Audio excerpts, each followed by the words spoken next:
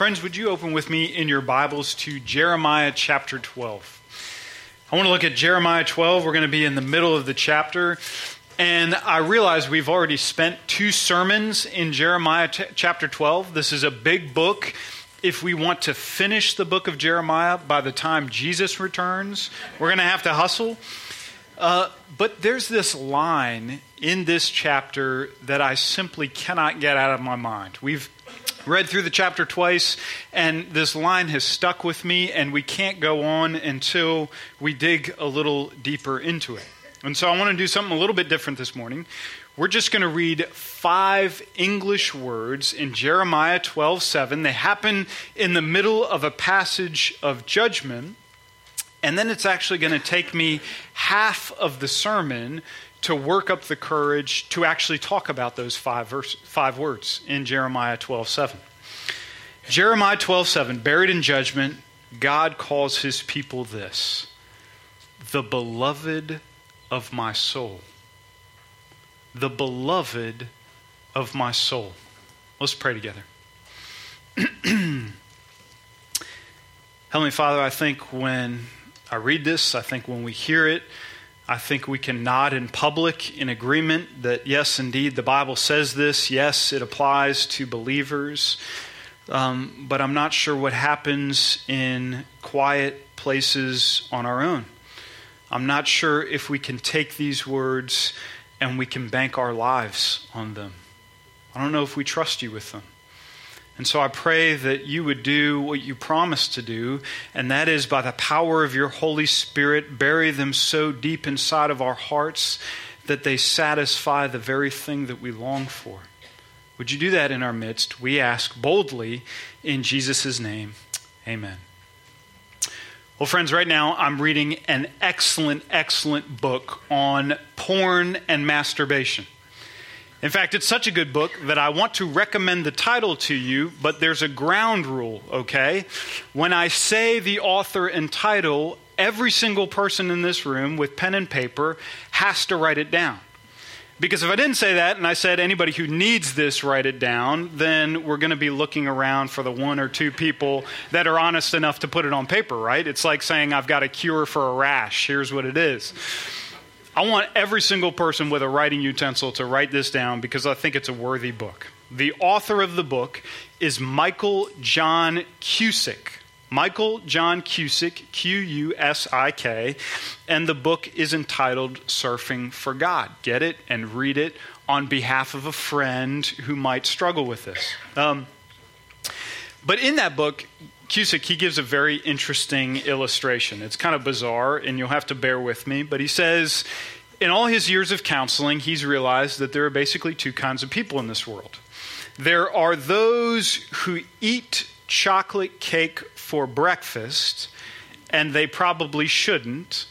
And then there are those people who have never ever eaten chocolate cake for breakfast, and they should probably try it.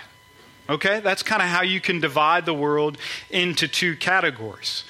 What he's trying to get at is the topic of desire. He's trying to tap into the fact that every single human being is born with desires. We are born with urges. We spend our lives trying to figure out how those urges, how those desires are going to be satisfied, and there are 2 really bad options in front of us.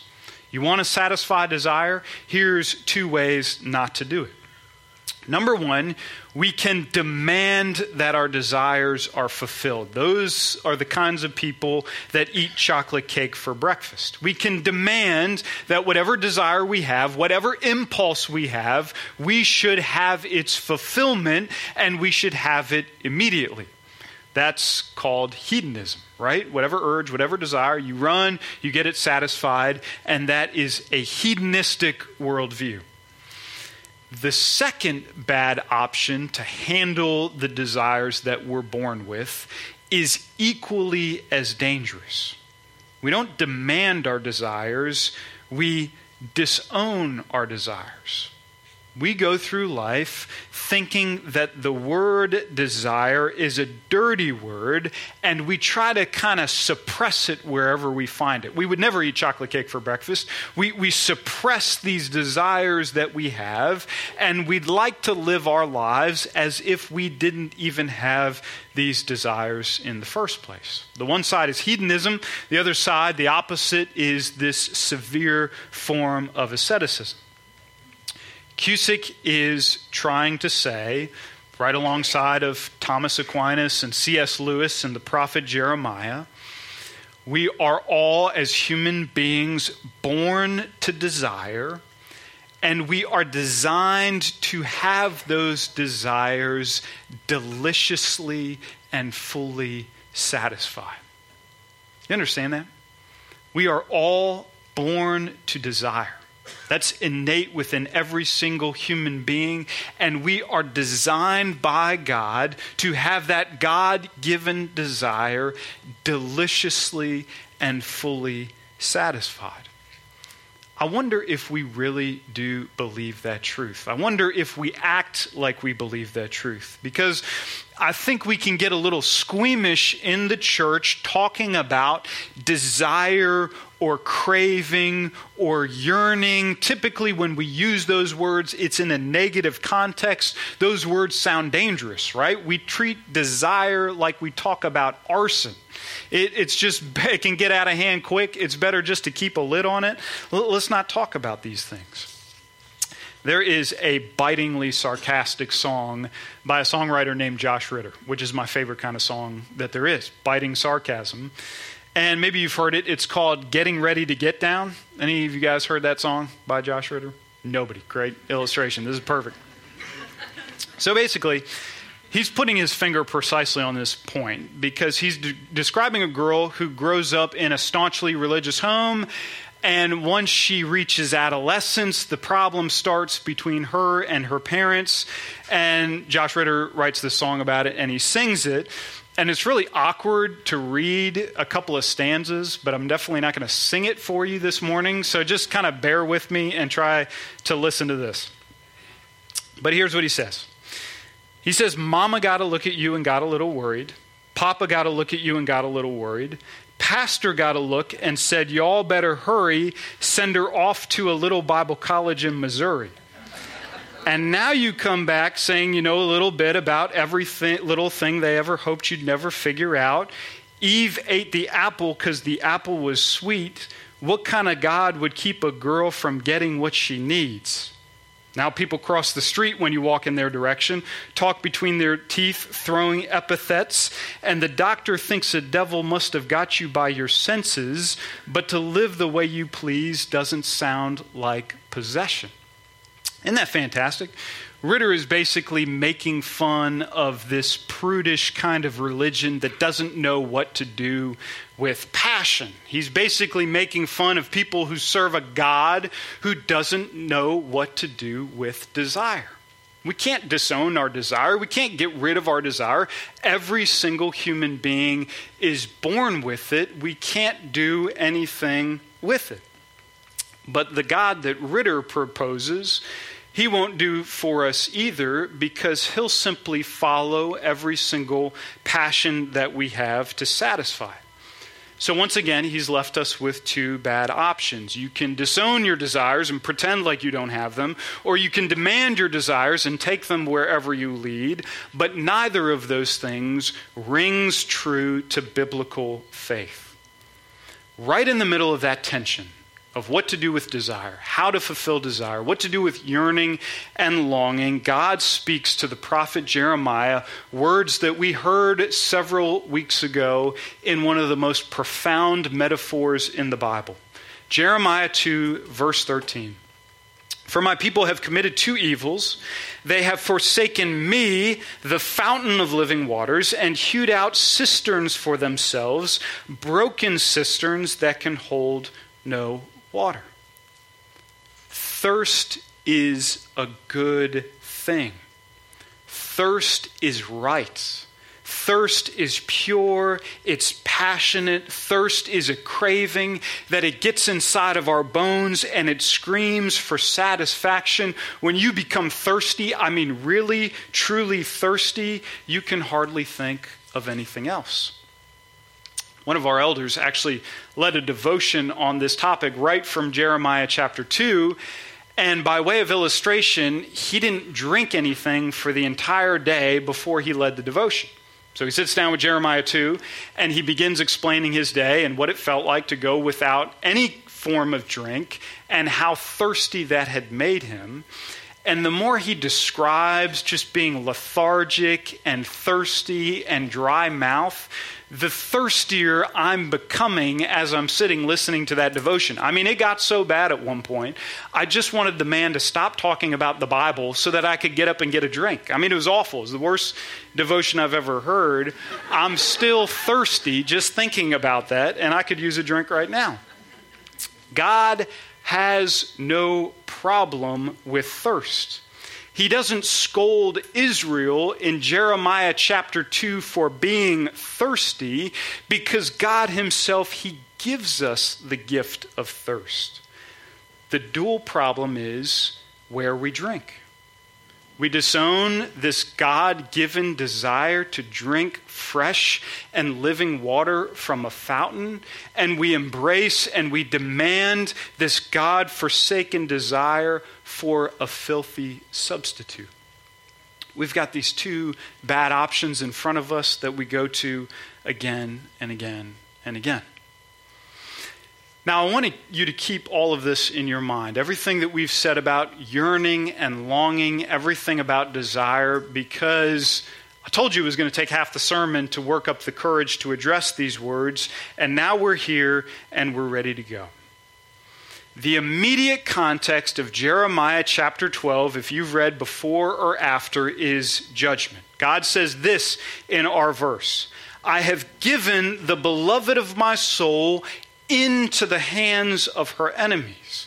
Now that's intense. You're not going to find that printed on a Lifeway greeting card. You're not going to find that there. These are intense words of judgment. But if you take a step back and look at the entirety of Jeremiah chapter 12, it's not just judgment, but it also speaks a word of hope, as we heard from verse 15. "I will again have compassion." This is training us as New Testament Christians to have access to Old Testament prophecy. In Christ, in the gospel, after Easter, every biblical promise, blessing, description is yes and amen in Jesus. It is ours. As a born-again Christian, you can reach down in Jeremiah chapter 12, you can pull out these 5 English words, and you can bank your life on them. These are true for us. They are yes and amen in Jesus. Today, God stands before you, and he says to you, "You are the beloved of my soul." You're the beloved of my soul. Now, I think the problem here, why I said it took me courage to address these words, it's not an issue of interpreting prophecy rightly, right? I don't think anybody disagrees that the Bible says that God loves you. If we can't find it here, we can find it in other places in Scripture.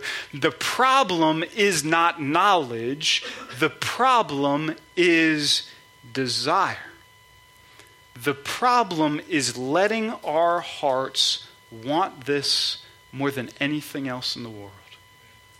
Clearing white noise, clearing nibbling from the table of the world, clearing distractions from our minds, and saying, "This is the very thing that I long for. This is the thing I want more than anything else in the world." The problem is not knowledge, it's desire, and it's believing that there is enough of God's love to satisfy that desire. That's harder than we think. It's harder than we think to have access to this passage. I want you guys to humor me for a moment, okay? I want to ask you to do just kind of this awkward experiment here amongst yourselves. Anytime a pastor asks people to talk to each other, it's awkward, but it's actually going to get worse because I want you to turn to the people on either side of you, whether you know them or not, and I want you to look them in the eye, and I want you to tell them, you are the beloved of God's soul. Can you do that for a moment, just amongst yourselves, to the right and to the left?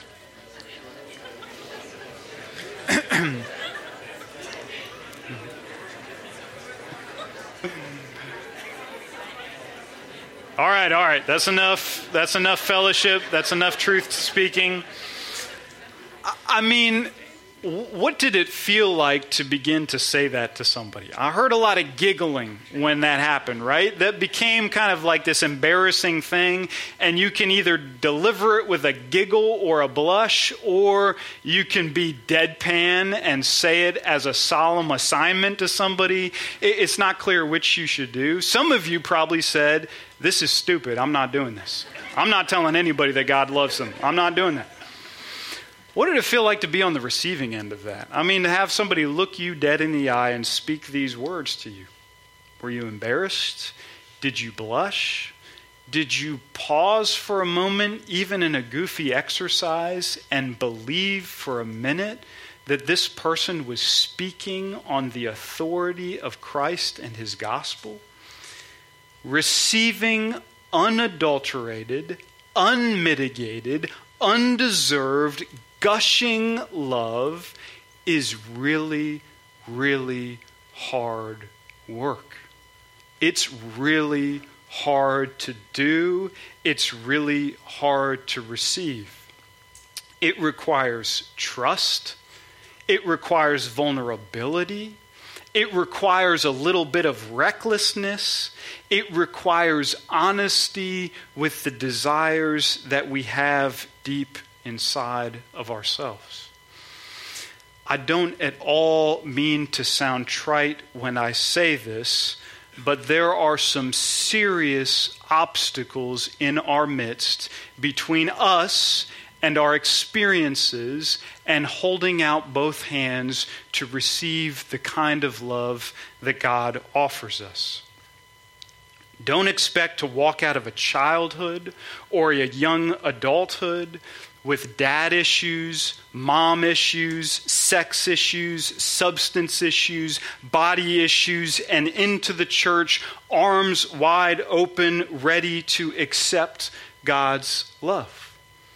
Don't expect to walk out of experiences of rejection or breakup or betrayal and into the church ready to be vulnerable with God's love.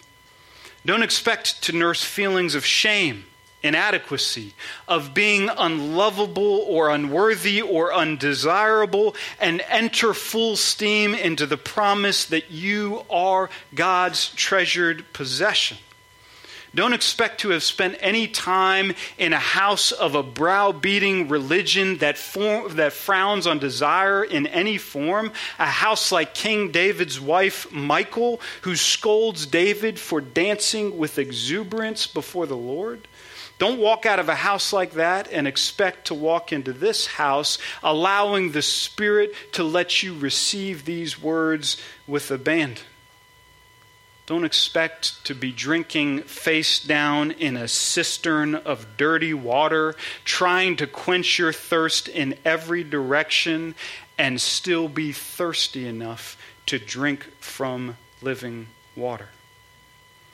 To know and desire God's love for us in Christ, it's not a mindset shift. It's not a worldview tweak. It's not a Sunday school curriculum. It is a supernatural miracle.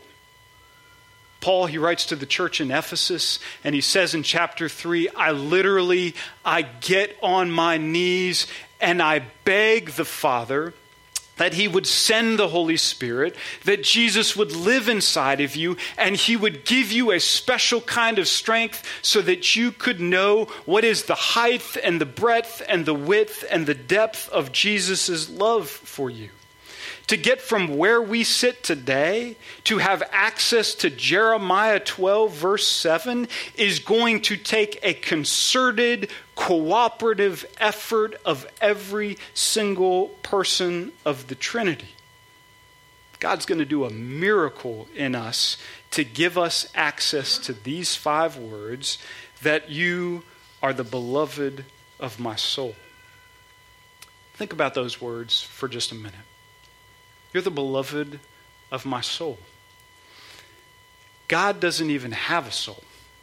God doesn't have a soul to be the beloved of. It's like when he calls us the apple of his eye in Psalm 17, or he says, you're being protected under the shadow of my wings in Psalm 91. God is a spirit.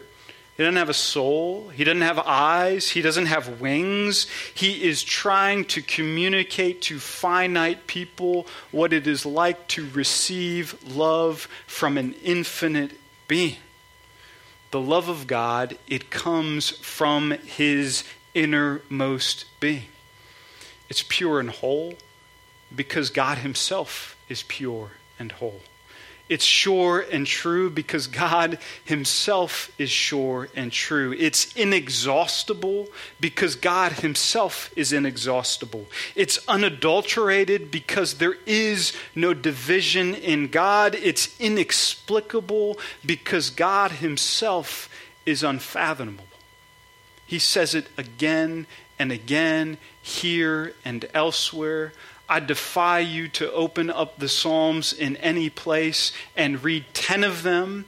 And when you do that, you will find that our deepest, most innate desires to be known, to be loved, to be found worthy of something are going to be matched with God's loving satisfaction. Psalm 31. Oh, how abundant is your goodness, which you have stored up for those who fear him. Like in God's economy, there is an account of goodness that is credited to us by Christ, and we will spend the rest of our lives drawing from that account of God's goodness. Psalm 32, you surround me with shouts of deliverance. I don't know how austere your worship style is, but God becomes downright as undignified as David when it comes to the gospel and shouting over us. Psalm 33, the earth is full of the steadfast love of the Lord. Psalm 35, great is the Lord who delights in the welfare of his servant. I kind of think in my life that God is ambivalent when good things happen. But when bad things happen, he's trying to teach me a life lesson, and the psalmist disagrees. When good things happen to you, when you're happy about something, when things go your way, God is absolutely delighted.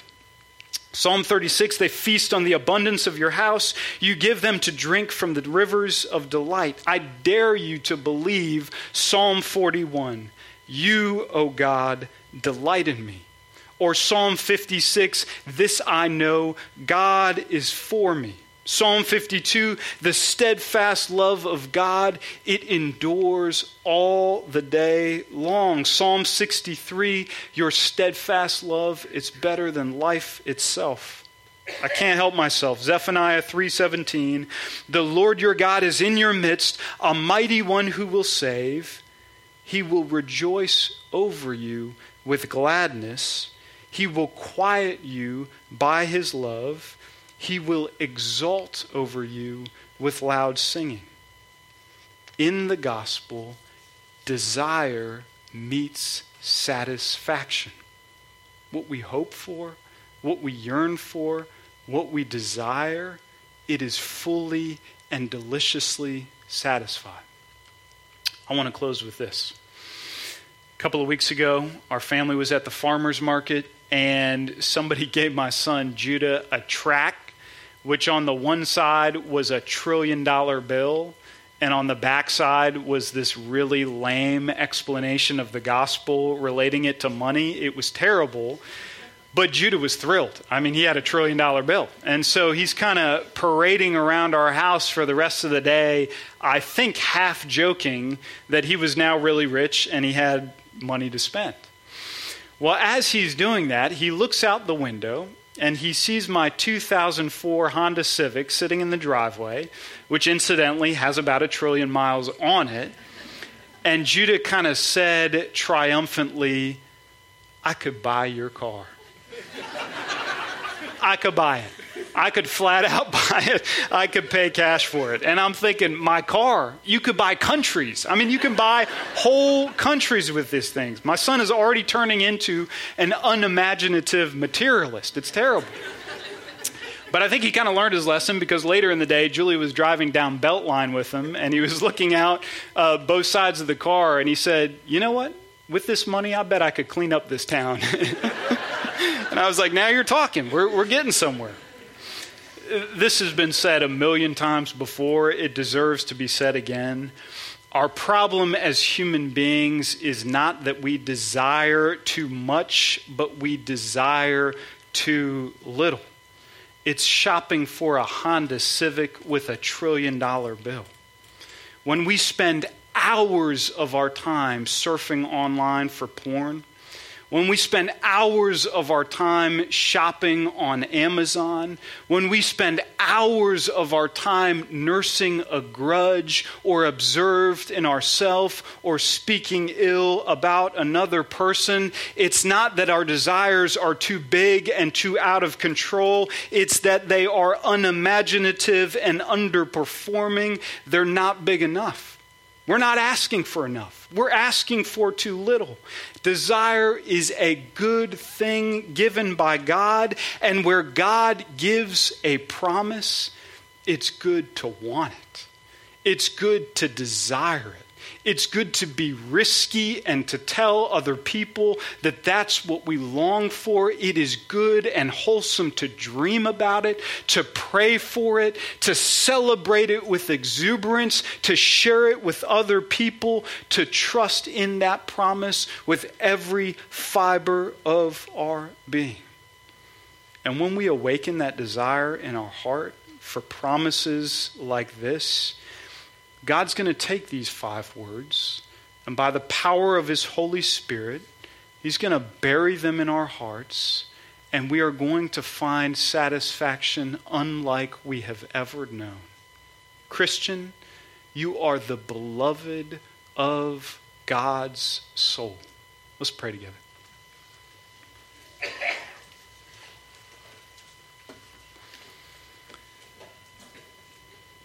Heavenly Father, it sounds too good to be true, but I pray that we would believe it. I pray that we would bank our life on it. I pray that we would celebrate and rejoice in it and share it one with another. I pray that you would fan the flame of desire and yearning and longing within us because you've given us these desires and they can be fully and deliciously satisfied in you. We praise you for this in Jesus' name. Amen.